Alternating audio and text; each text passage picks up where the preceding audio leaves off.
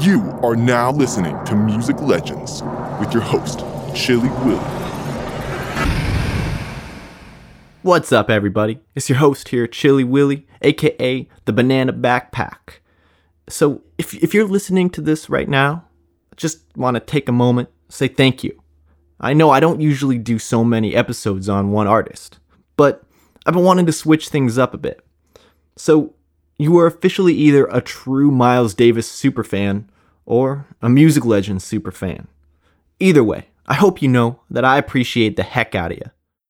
Now, for anyone who hasn't listened to the first 2 episodes on Miles Davis, you're going to want to pull over if you're in the car, or pull your phone back out of your pocket, or wherever you keep your phone, and go listen to those first.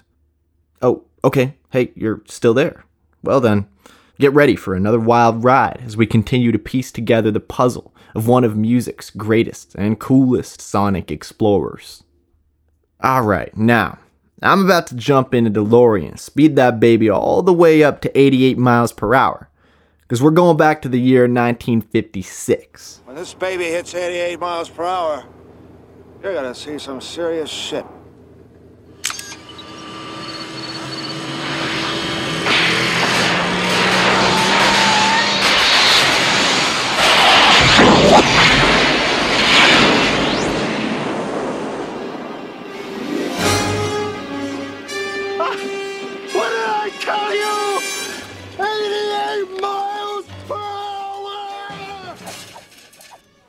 Whew, alright, we made it.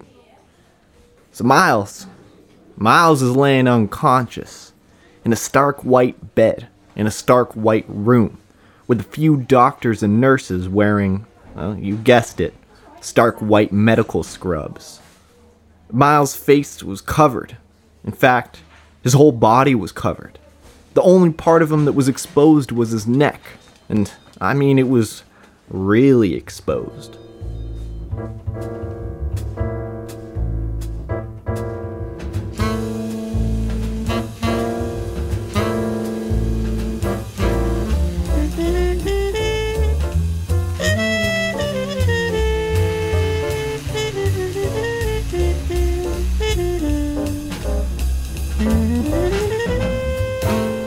A few months earlier, he'd found a lump in his neck.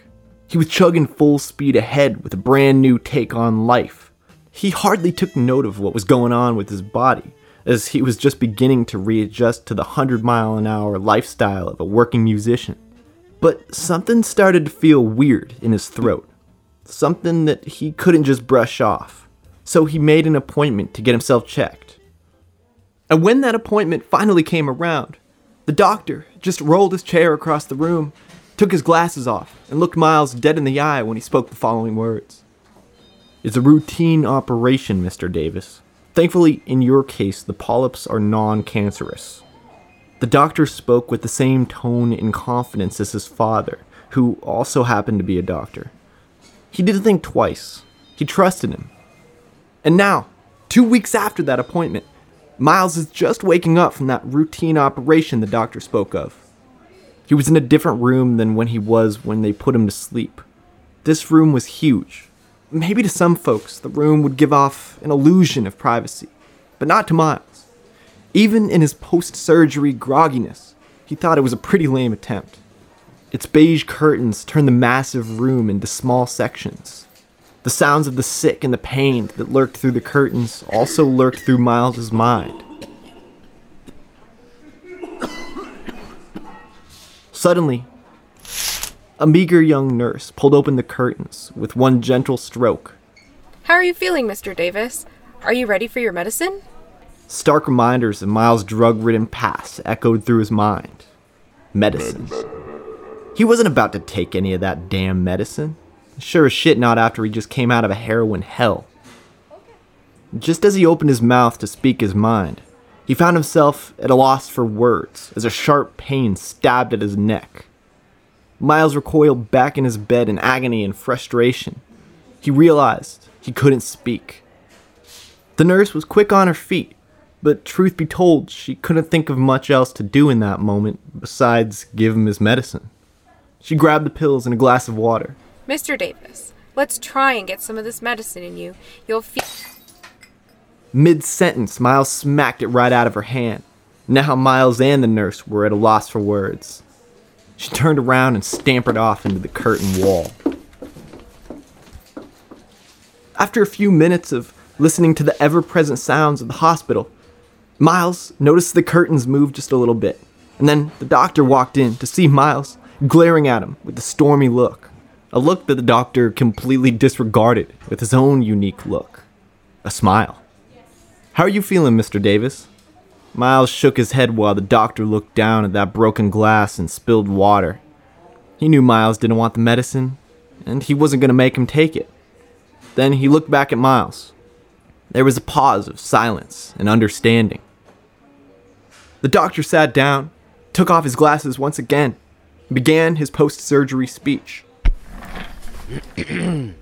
"Well, Mr. Davis, we've successfully removed the polyps from your larynx. However, there is about a 14-day restorative process for your vocal cords to heal properly. Within that time, there should be absolutely no talking, whispering, or throat clearing. So that being said, we'll have you up and out of here in just a few more days. Is that all right with you, Mr. Davis?" Miles nodded his head, already becoming impatient with this new handicap. He was done with all the medical mumbo-jumbo. He had bigger fish to fry. He needed to go find himself a band. "All right, good," said the doctor, interrupting Miles' ever-moving mind. "Now, we'd like to keep you here to rest for the next few days to ensure you heal properly, Mr. Davis. Unfortunately, my workday is just about over. However, my nurse Dorothy here will be taking care of anything you need tonight." Miles gave one more nod to the doctor as he gave one trusting nod back and swiftly left the room. Miles was again left with the sounds of the hospital. But as the time grew longer, his own thoughts began to drown out the sounds around him and move faster through his mind, getting louder at every second.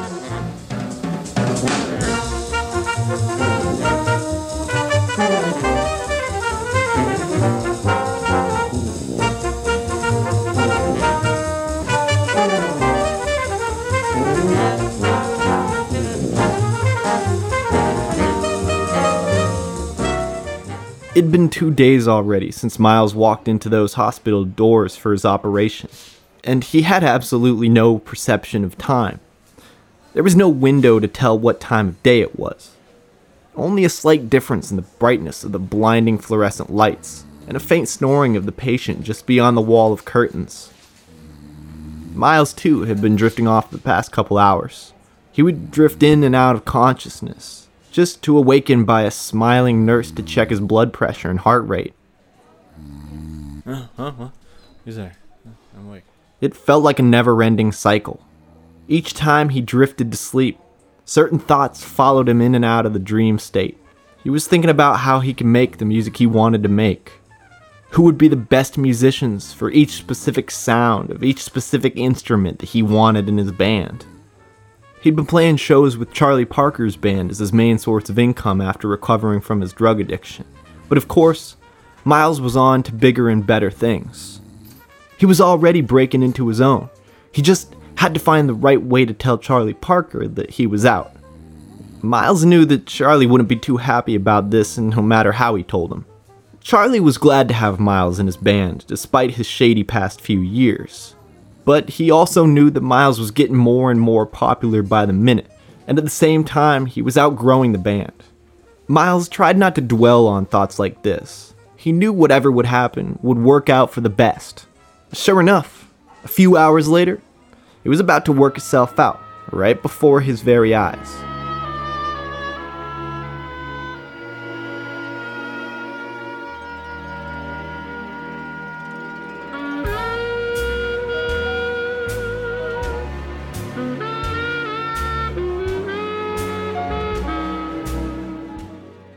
With one hand peering through the curtain, and the other hand resting in his pocket, Charlie Parker walked in with an eerily confident swagger that you wouldn't typically see inside a hospital. He came to visit Miles, but Charlie Parker was notoriously mischievous, and of course Miles was notorious for being a hothead. Charlie Parker had something up his sleeve.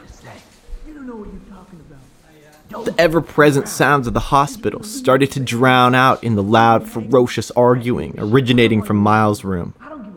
It was getting loud now, loud enough to send shockwaves right through the curtains and pierce the ears of a sleeping patient.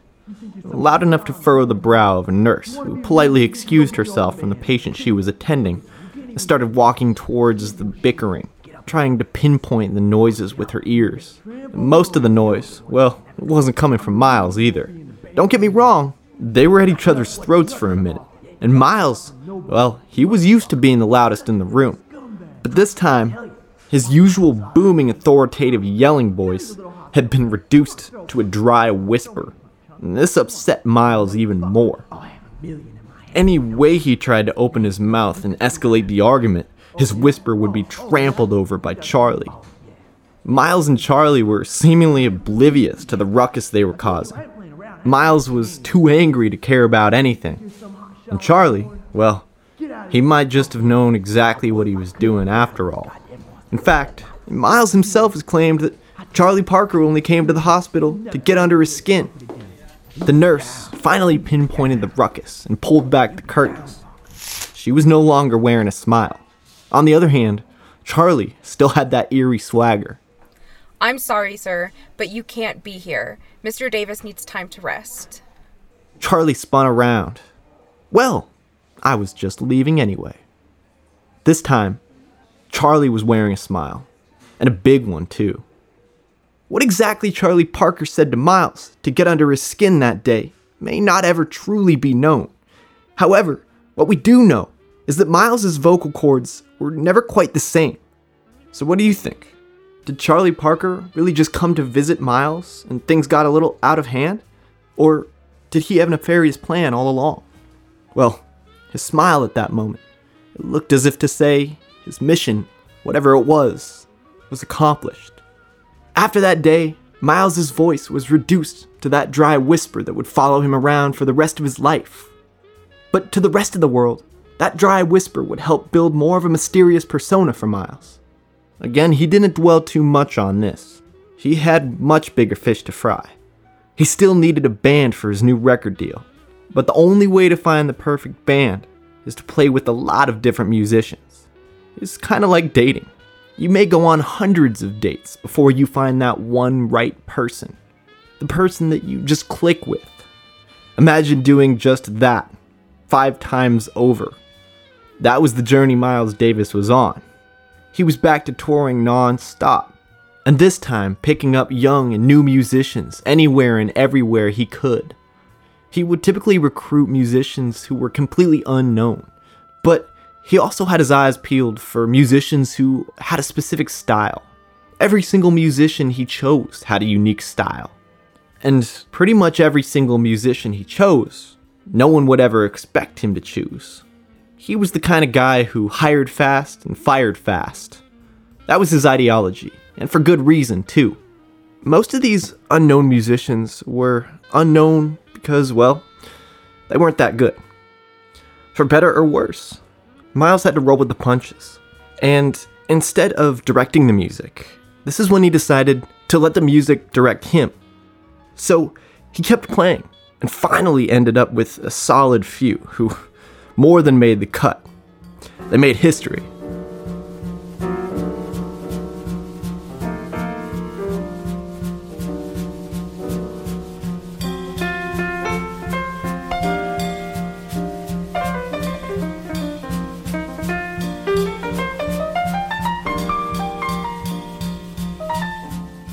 Miles' luck continued to skyrocket with a newfound and truly carefree attitude as he was invited to the 2nd annual Newport Jazz Festival, and again caught the ear of a producer named George Avakian, who said he would sign Miles if he could put together a steady working band to showcase his music. And for Miles, this was the offer he'd been waiting for. But there was one problem. He still had 1 year left on his contract with Prestige, the record label he signed on to right after he cleaned up from drugs. And in that contract with Prestige, somewhere in the tiny black print, it also stated that he had to make no less than 4 albums with the label before he could terminate. There was no way he was leaving Newport without signing with Columbia. So he did it. he signed the contract with Columbia that included a $4,000 advance. Now that may not sound like much, but that's about $38,000 in today's money. He also agreed on a condition that his recordings for Columbia would remain unreleased until his agreement with Prestige expired. Now, in order to make this work, Miles had to stick it out with a steady group of musicians. A group so steady that he could actually earn the right to call his band. Now, this has proven to be no easy task, of course, but for Miles, the hard part wasn't finding the musicians, it was keeping them. Miles was so obsessed with trying out new styles and musical approaches that his current band was the complete opposite of what a band should be. It was a different player every single day. He'd been through hundreds of musicians at this point, and when he was forced to find a solid band for Columbia, well, it should have been a stressful decision. But Miles made it look easier than breathing. He called up 4 of the musicians that he enjoyed working with the most, and there you go. They were a band. Ironically, the less Miles started caring about the decisions he made, the more legendary the outcomes became. And when Miles put together that band, it would help create one of the greatest and most influential jazz groups of the 50s, and pretty much all time. He recruited pianist Red Garland, bassist Paul Chambers, and drummer Philly Joe Jones, along with saxophonist Sonny Rollins. When Rollins left in September 1955, John Coltrane came in as a replacement, and the new crew took to the studio. The studios of Prestige, that is, as Miles still faced the issue of getting out of his contract. But when they arrived in the studio, it seemed as if Miles had no plans at all. He was completely unorganized. He had no sketches or pre-written songs. He gave little to no direction to his band members, and yet had all the time in the world.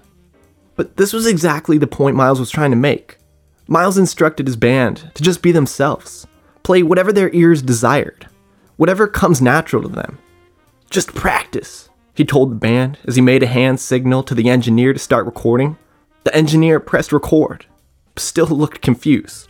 Wait, what is this song called? Said the engineer. I'll play it and tell you what it is later.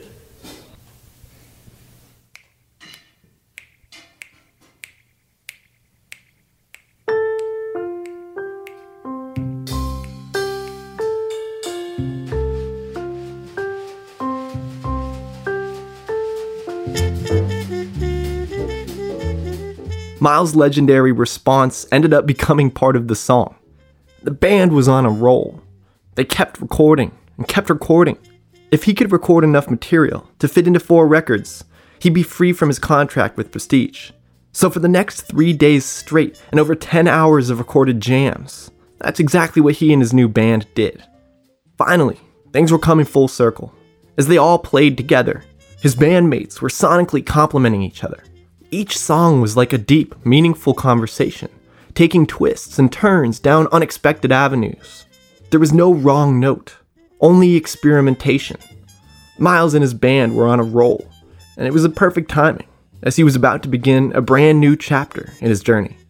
At just 30 years old, Miles was ready, or at least he thought he was ready, for a different way of life.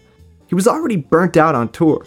At this point, he was more interested in the offers he got to be a director of a record label or a teacher at Harvard, rather than any offers to go out on the road and play the same old songs. But he'd just signed with Columbia, and what seemed like the best offer he'd ever gotten, just a little while ago, became the same old. But producer George Avakian had other ideas. He liked the idea of seeing Miles go in a completely new direction, but he still needed the music. So he made some of his own suggestions to Miles. Maybe work with a bigger ensemble, or try out movie scoring.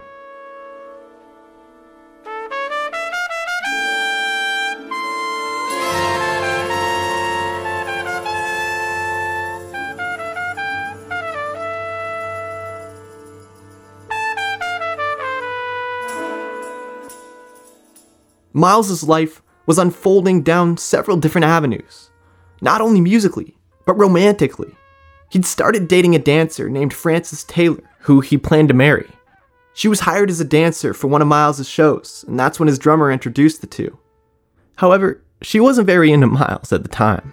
She was more focused on her craft as a dancer, so they cut off their relationship. Then, a few years later, after they break up, They just happened to bump into each other, walking down the street in New York, and it just so happened that Frances needed a place to stay. And Miles didn't really spend too much time at his apartment anyway, so he gave her the spare keys and told her she could stay as long as she'd like. One day, as the legend goes, Frances got bored, so she sat down and listened to some of Miles's music. She had heard Miles' music before, of course, but never truly listened. And when she did, she fell in love. Quote, "I fell in love with his sound. It got to me. I played it over and over, and that was my introduction to his music." Unquote. When Frances discovered Miles's music, he'd been out of town because he was getting ready to score his first film. Film scoring had piqued Miles's curiosity, so George Vachian introduced him to a composer named Gil Evans. Evans was interested in collaboration, and as it turned out, was just the person Miles needed to assist with his new musical direction. As they started working together, they became good friends, but friendship was only part of it. They each had their own individual followings, and both fan bases were very different from one another as well. Miles with a large following in the black community, and Gil with a background in conducting symphonies. They both felt an obligation to create something special and new, not only for their own fans, but for each other's fans. No pressure, right? Well, not really. Miles was persistent on only creating music if he had the inspiration. With love in the air, Miles was full of inspiration. Frances had not only been listening to a whole lot of Miles's music, but Spanish flamenco. She introduced Miles to flamenco, and his experience was similar to Frances when she heard Miles Davis for the first time. He couldn't believe what he was hearing. It was otherworldly, and he couldn't get enough of it. He couldn't just sit and listen though. He couldn't help himself. Musical ideas came flowing out of his brain like a rushing waterfall in a jungle of melody. He brought these ideas to his new friend Gil Evans.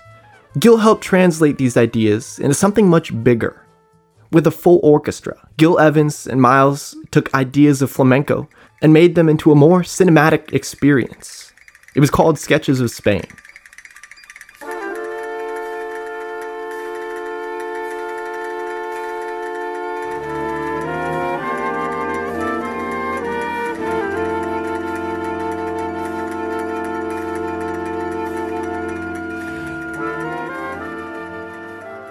It's an album of many talents and many faces. Just to follow along with the Spanish theme for a minute, I like to think of this album as a great matador. Alright, now stick with me. Different matadors have different strategies. Some matadors would run around the ring, making the audience gasp with every step. Other matadors might just stand there, holding their cape in front of the bull.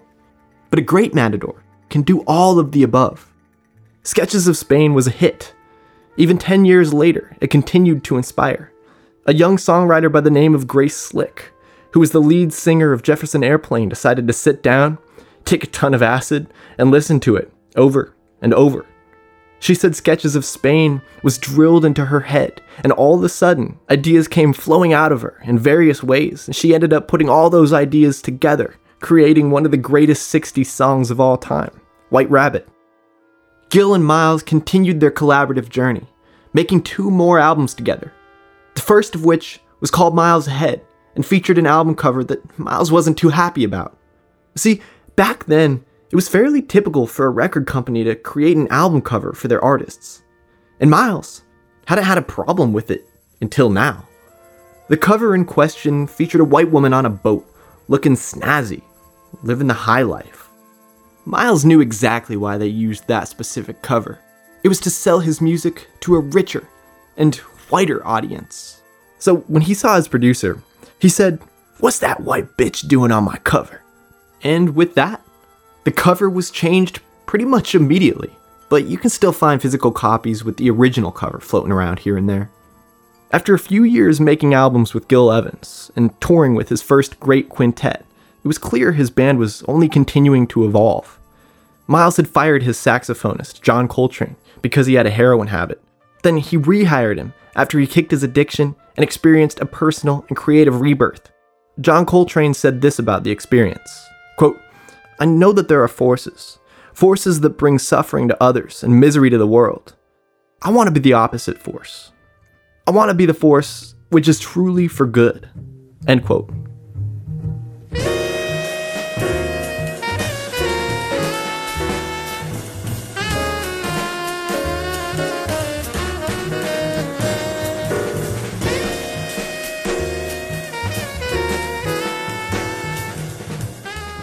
Miles' bassist Paul Chambers was also still on board. However, after Miles had been inspired by the sonic layers he'd created with an entire orchestra, he wanted to add another voice to his own band. So he added an alto saxophonist, Julian Cannonball Adderley. This gave the band's sound much richer voicings and more bluesy undertones. Coltrane's exploratory sheets of sound balanced Miles' spare, melodic approach perfectly. Shoot, Cannonball Adderley was the icing on the yin-yang shaped cake. Miles had already done a lot of experimentation with the trumpet, but he was nowhere near the end of his journey through the depths and the styles and sounds of the trumpet. He was filled with ideas to express. He had ideas that sat in his bedroom for years. But that's alright, because ideas are ideas. And when you got several great minds to think them through, you get something truly legendary.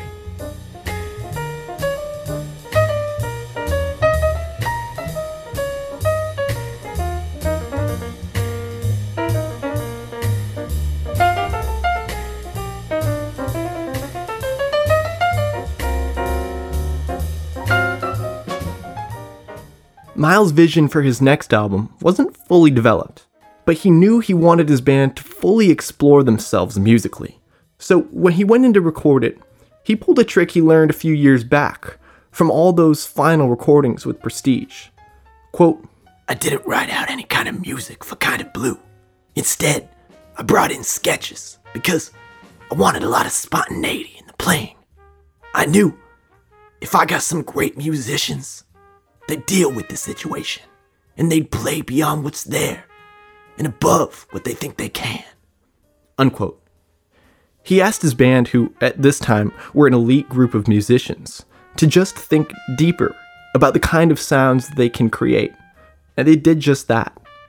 Kind of Blue is a completely inventive work of music, as creative as some of your wildest dreams all put together. The sounds were familiar, yet brand new. Kind of Blue signified a different way of thinking about jazz altogether. Today, Kind of Blue remains Miles' most universally known work, and the highest sold jazz album of all time. It's one of those albums that the more you listen to it, the more you find. And I believe that's one of the most defining factors of a masterpiece. Miles and Columbia Records were a match made in heaven. Miles could go in any musical direction he felt like, and Columbia had the power to bring it to a mainstream audience, all while making Miles a whole lot of money. As Miles himself said, quote, What's wrong with getting paid for what you do, and getting paid well? Unquote. As Miles was beginning to notice the impact his music had on the black community, he wanted to look as slick as he could. Dressed to impress, right? Well, not really. Miles wasn't trying to impress anyone. He was trying to show that black can be and is beautiful.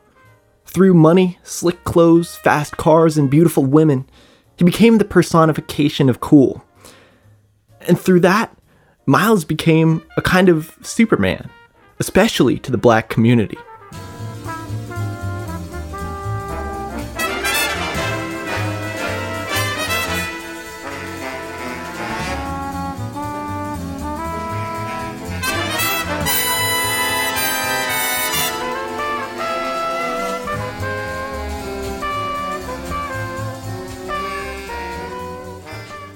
Now, if you haven't seen Superman, spoiler alert, even he's not invincible. There's this thing called kryptonite, and Miles too had his kryptonite. Well, his kryptonites, plural. But his weaknesses were, to a degree, also his strengths, because sometimes demons are the basis of art. Miles could go from ice cold, calm and collected, to all out lava in a matter of seconds, but he also never let anyone in. He was a master of evading and eradicating adversity. He could get rid of just about any trouble that came in his way, whether that meant punching it in the face, insulting it, or smooth talking it. But Miles was about to have a run-in with trouble too powerful to tame. And this kind of trouble is unfortunately still a big problem, even in today's modern world. Police brutality is the kind of trouble I'm talking about. And on the next episode, we'll explore the legend of how Miles Davis found himself face to face with one of the hundreds of dirty cops in New York City. That and much, much more. So I hope to see you there on the next episode of Music Legends.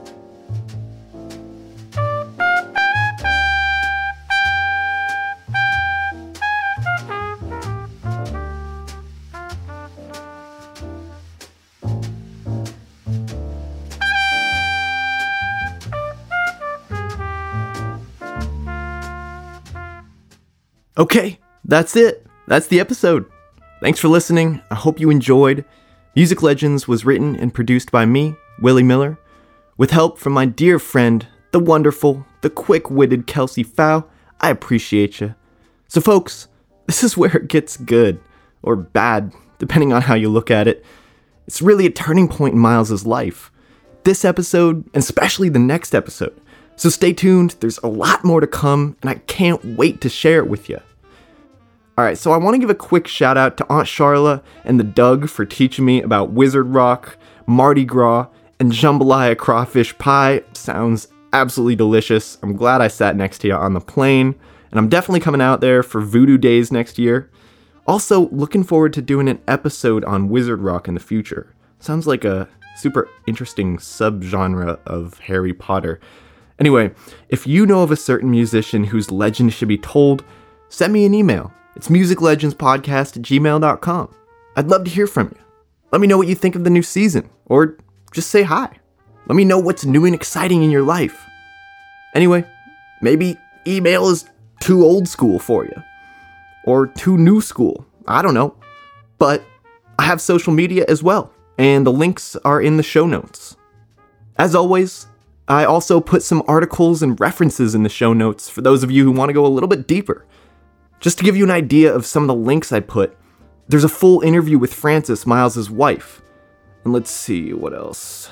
Oh, I put a link to a Radiolab episode. It's a podcast, and it has absolutely nothing to do with Miles Davis. But it goes into the 1958 Newport Jazz Fest in a beautiful way. And it's honestly one of my favorite episodes that I've heard in a while. So, that reminds me, how would y'all feel about having a page on a Music Legends website dedicated to my favorite podcasts? I listen to a ton of podcasts every year, and I'd love to share them with you. I don't know, just a thought. Let me know. Okay, last but definitely not least, if you're enjoying Music Legends, please rate and review it. Okay, you're the best. I love you. Again, thank you so much for listening. Happy 2022. I'll see you in 2 weeks. Peace.